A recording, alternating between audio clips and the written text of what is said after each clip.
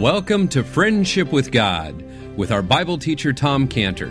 For free resources and free messages, visit our website, friendshipwithgod.org. That's friendshipwithgod.org. Or call us for more information at 800-247-3051, 800-247-3051. Now here is our Bible teacher, Tom Cantor.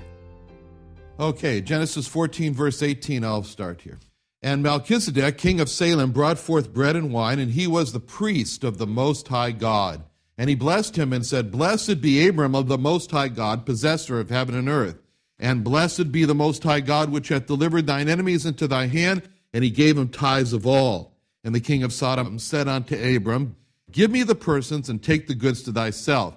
And Abram said to the king of Sodom, I have lifted up mine hand unto the Lord, the Most High God, the possessor of heaven and earth, that I will not take from a thread even to a shoe latchet, and that I will not take anything that is thine, lest thou shouldst say, I have made Abram rich. Save only that which the young men have eaten, and the portion of the men which went with me, Aner, Eshcol, and Mamre, let them take their portion. Now, going on to verse 1 of chapter 15. After these things, the word of the Lord came unto Abram in a vision, saying, Fear not, Abram, I am thy shield and thy exceeding great reward. Okay, so you remember how in our last study that we saw the entrance of this person, Melchizedek. Very, very interesting. He comes, he breaks the pattern, as we saw, of everyone else that we've seen in the book of Genesis. We have known the genealogy of everybody else. We know who their father was. He was the son of so-and-so, and we know the generations and so, but not Melchizedek. He just shows up on the scene. And in verse 18, it's like an abrupt, and Melchizedek, king of Salem, brought forth. And that's it. Just so simple. It's Melchizedek, and immediately we're brought to what he did. And it's as if the word of God here, the way this is portrayed to us here, it's as if the Bible is saying here, his genealogy doesn't matter. And it doesn't matter who his father was, and it doesn't matter who his sons were. Because for Melchizedek, those things are just not important. So if those things are really not important, then what does the Word of God focus on about what's important about Melchizedek? And it focused on what he did. That was what was important.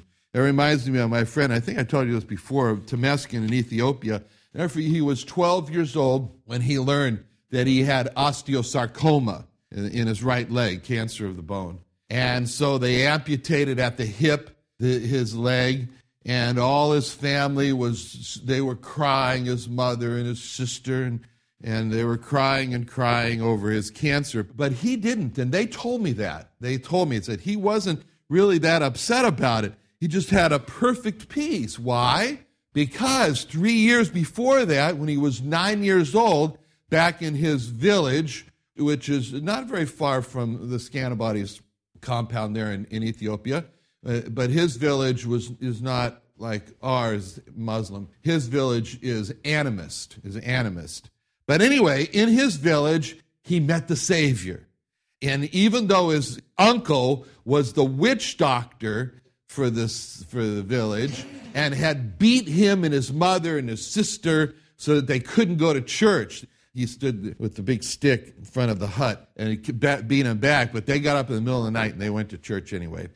But now he was at this Mother Teresa Hospital, and the full name of the hospital is Mother Teresa Hospital for the Destitute. That gives you a clue about what it was there. And he had taken his place, and this is about maybe 2,500 patients in this place, and they had one room where they had about 30 children with terminal cancer.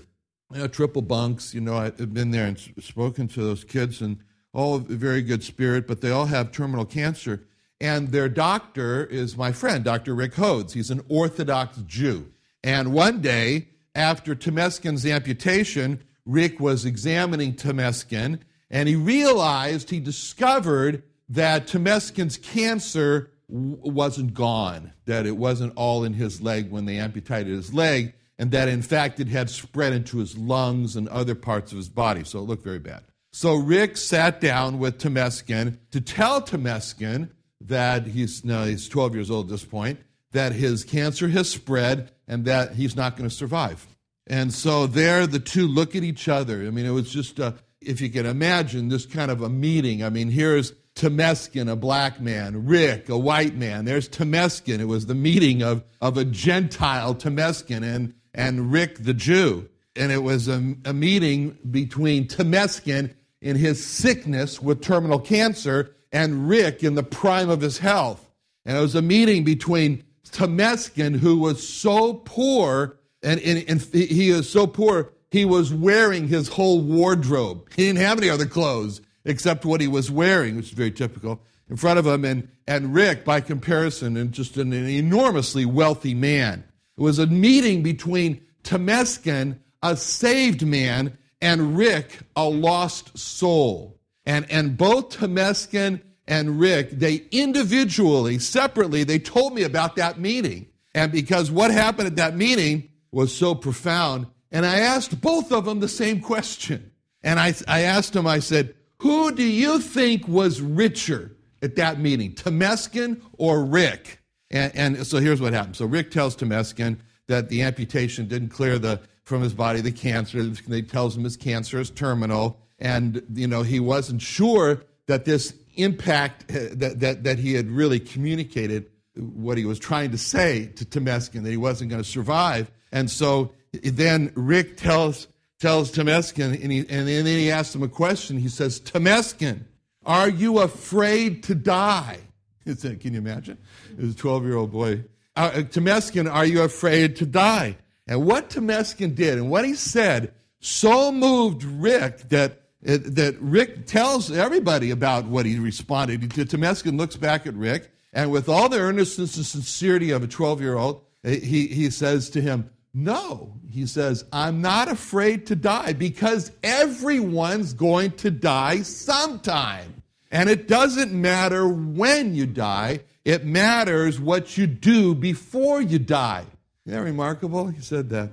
Now, that was Temeskin. That's just the way he was. We have a monument to Temeskin on our compound in Ethiopia. It's a tree that was cut down and grew back again. And so we put a little bench around there and an invitation for people to sit there and think about Temeskin. Because when Temeskin was 15, cancer did win that battle. Cancer did kill his body, but it didn't kill his soul. Cancer separated him from his life on earth, but cancer did not separate him from the love of God, which is in Christ Jesus. So throughout all of his sufferings, Temeskin, he always lived up to the meaning of his name. His meaning in Amharic and Ethiopian language, Temeskin means thank God. And Temeskin was always doing that. He was thanking God. He was a grateful kid. But at that meeting between Temeskin and Rick, it was a meeting of a 12-year-old boy with terminal cancer having received the gift of eternal life in heaven as his home because he received the Jewish Messiah, the Lord Jesus Christ. And here he is telling an Orthodox Jewish man in his 40s who is desperately trying to earn eternal life in heaven by caring for the poor kids with cancer and yet rejecting the Jewish Messiah. It was something. And the only thing that mattered was what he did before he died. And the 12-year-old boy had done the most important thing before he died. He had received the Jewish Messiah. And poor Rick, he had rejected the Jewish Messiah, and he was trying to do everything he could to earn what was really a free gift. Now, so in other words, after you do the most important thing in life, which is to receive the Lord Jesus Christ, then it does matter what you do in your life. And that's the point that Melchizedek that's being made in the Word of God. It's showing us in verse 18 that the only thing that matters is what you do before you die. And that's what verse 18 is all about, because verse 18 is like this, and along came Melchizedek. And that's the way it comes here. We don't know anything about him, but along came Melchizedek. So there was Abraham, pictured for us in verse 18 with the words, return from the slaughter of Kedorlaomer and of the kings that were with him. And now here comes Melchizedek, and he sees Abraham, and the point here is that there's no delay on Melchizedek's part. There's no hesitation at all. And he says to himself in verse 18, Melchizedek says to himself in verse 18, you know what? There's a man of God who needs refreshment, and I'll bring him bread and wine. And that's what he does. And Melchizedek saw Abraham, and without any delay or any hesitation, he says to himself, there's a man of God who needs encouragement, and I'll tell him that he's been blessed by the Most High God, and I'll tell him that God is the possessor of heaven and earth. And Melchizedek saw this, and without any hesitation, without any delay, he just jumps in. He says to himself, there's a man who needs prayer, and I'm a priest of the Most High God, and I will pray to God for him, and I'll praise God for how Abraham has delivered, how God has delivered all of Abraham's enemies into his hand. And so Melchizedek does this in verses 18 and 19 and 20 without any delay, without any hesitation. He recognizes the opportunity and he jumps on it. He jumps on it. Now, it's just the same as what we've been studying in the past with Mordecai and Esther. Because when Mordecai says to Esther, he says, your opportunity is here, Esther. It's now. So don't delay and don't hesitate. That's the whole background of Esther 4:14 when he said, for if thou altogether holdest thy peace at this time, then there shall enlargement and deliverance arise to the Jews from another place. But thou and thy father's house shall be destroyed. And who knoweth whether thou art come unto the kingdom for such a time as this? It was as if Melchizedek could hear the challenge to his own heart from God saying, Melchizedek, if you don't move now to bring refreshment, to bring prayer, to bring encouragement to my man Abraham, then I'll take care of Abraham from another place. Oh, don't you worry about that. I will, but you will miss out, Melchizedek. You will miss out because this is your opportunity. This is your chance. The spotlight's on you right now. Melchizedek, who knoweth whether thou art come into the kingdom for such a time as this? And so what Melchizedek did in response is a great challenge for us because we need to be like he was, Melchizedek was. Wow, how? Looking for opportunities to refresh, to encourage, to pray for others like Melchizedek did. And when we see those opportunities to refresh and encourage and pray for others is the reason that we are in this place at this time, whatever it might be, and say, for such a time as this. That's an attitude. For such a time as this is to walk through life and to say, I've come to that for such a time as this. That was Melchizedek. Not delaying, not hesitating as he didn't. Now, from verse 18, then, and from the absence of the genealogy, and just the word and, the way it starts off there with nothing coming before it, we've come to understand the importance of what we do in life and how we cannot rest on our background. That's just like the Lord Jesus Christ indicated. There's that time. He's teaching. Many people, they're receiving it. They're not just listening and they're hearing and they're understanding, but they're absorbing it so that they can do it. And what happens? Something occurs, which is recorded for us. And thank God it is recorded for us. It teaches us a lot in Luke 8:20 and 21. It reads like this. And it was told him by certain which said, thy mother and thy brethren stand without, desiring to see thee. And he answered and said unto them, my mother and my brethren are these, which hear the word of God and do it. So here it is. The prospect now is before him at this time. Says, look, your mother and your brothers are here. So drop everything. Stop everything. Because your family is here. Forget about all those people who are listening to you and wanting to do what you said. Your flesh and blood has arrived. And he says, when it comes to the matter of that, he says, flesh and blood are the ones that hear the word of God and do it. So that's a good example. So now we're making good progress. We've just covered one word, the word and, in verse 18. We're ready to move on to the next word. See, we move quickly. All right. Verse 18. The next words of verse 18 are very important. Melchizedek, king of Salem. Just think about how the word of God has described this man to us here. Melchizedek, king of Salem. I think we should turn to Hebrews 7:2.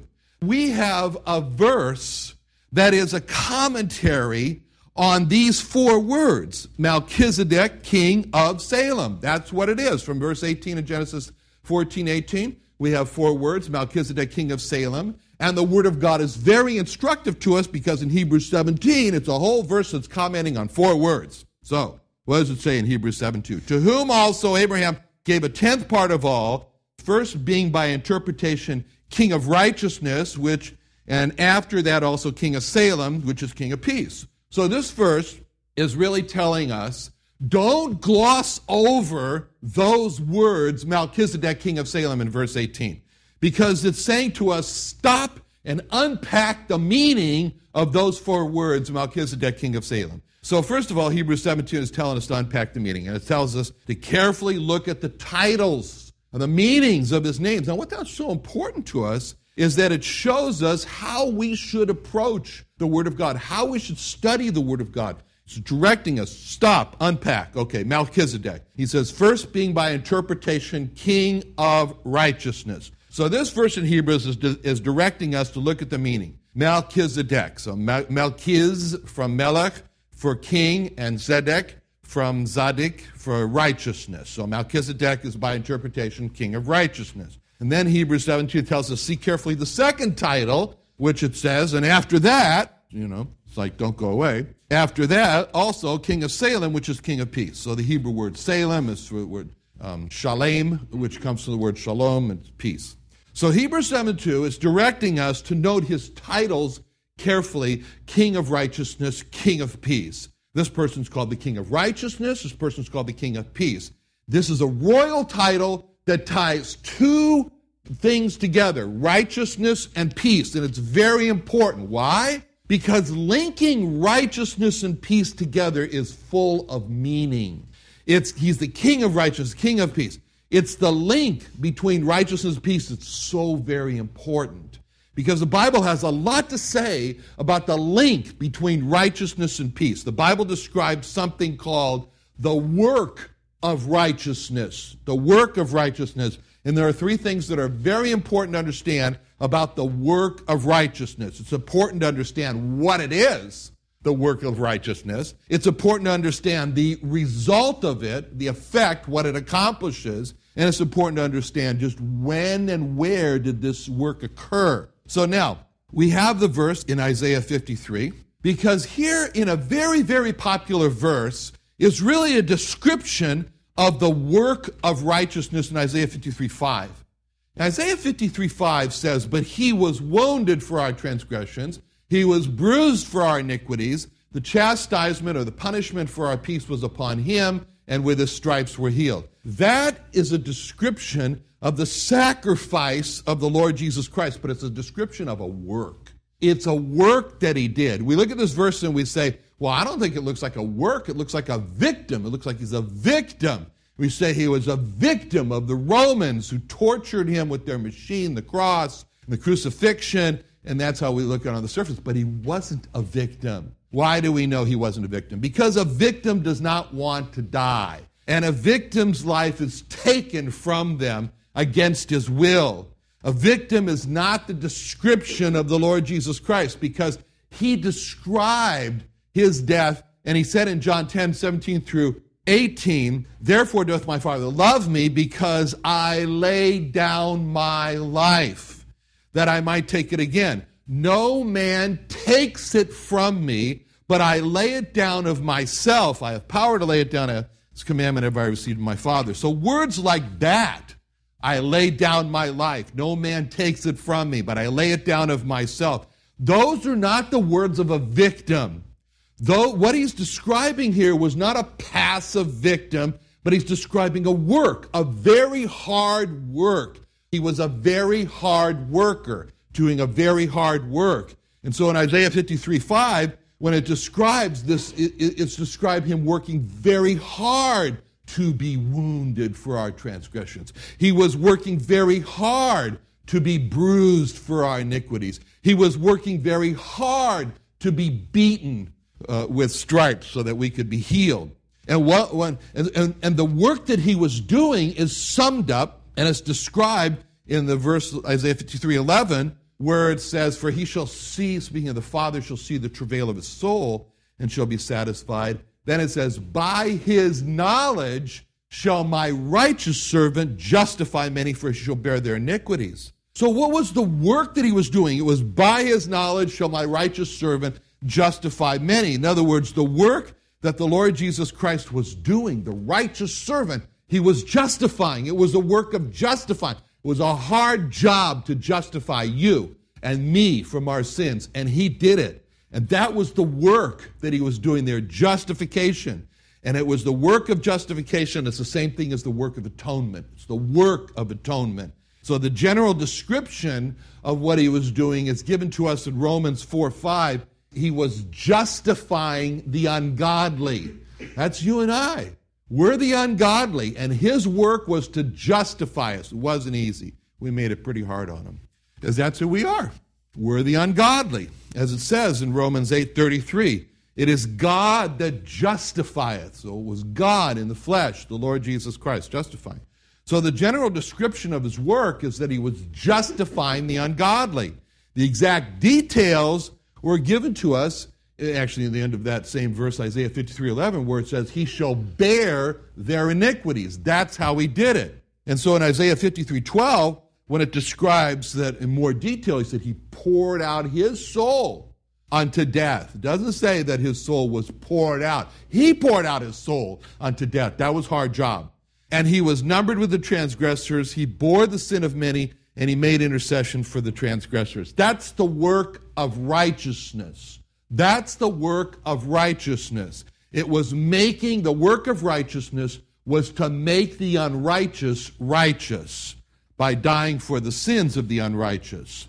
That's the work of righteousness. Now, what's the end or the result of the work of righteousness? A few verses over, Isaiah 32:7. Isaiah 32:7, it says, the work of righteousness shall be peace, and the effect of righteousness, quietness and assurance forever. Peace, quietness, assurance. That's what the effect is of all this. Peace and quietness from our sins, as being in a state of a blessed assurance that all our sins have been paid for. Once a believer had a dream in which he dreamt that the devil had presented him with a list of horrible sins. In his dream, he looked, he saw the list, and he knew that he had done those things, and that were all written there. He'd done those things in his life. And in the dream, the believer said to the devil, is that all, devil? Is that all you have? Have you got another list? And in his dream, he says that which time the devil then presented the believer with an even longer list, and he looked that over, and they were all true things, horrible things that he had done in his life. And then in the dream, the believer shouts to the devil, is that all? Is that all? Is that it? Is that it, devil? Do you have yet another list? And the devil presents even a longer list with more of these horrible sins that he had done in his life. And then with that, the believer then says to the devil, all right, devil, right across every page, paid in full, 1 John 1:7, the blood of Jesus Christ cleanses from all sin. Okay? That's the work of righteousness. That's the work of righteousness when he made his blood to pay for all our sins and to cleanse us. And that's the effect of righteousness when he silenced the devil. He silences our own hearts that condemn us for our sins. That's quietness. That's assurance forever. Now, all a person has to do for the work of righteousness to be applied is just receive it. It's a gift. It's called in the Bible the gift of righteousness. In Romans 5:17 it says, for if by one man's offense death reigned by one, much more they which receive abundance of grace and of the gift of righteousness shall reign in life by one Jesus Christ. And the next verse says, therefore, as by the offense of one judgment came upon all men to condemnation, so by the righteousness of one, the free gift came upon all men unto justification of life. So the work of righteousness was the Lord Jesus Christ making possible the gift of his righteousness to us. Isn't that wonderful?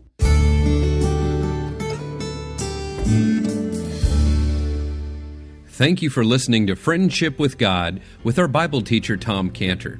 If you would like to hear more of this message or other messages by Tom Cantor, visit our website, friendshipwithgod.org. That's friendshipwithgod.org, or go to itunes.com and search for the Friendship with God podcast. All messages are cataloged by date and all available for free listening and free download.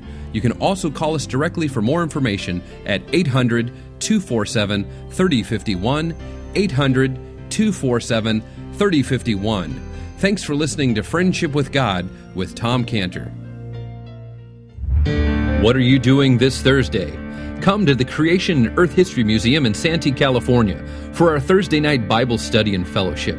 This Thursday at 6:30 p.m. we'll study aliens, UFOs, and what the Bible says about them, and answer the question, are we alone? And what does God's Word say about close encounters of the fourth kind? Join us at the Creation Museum in Santee, California. Call us 619-599-1104, 619-599-1104, or creationsd.org, creationsd.org.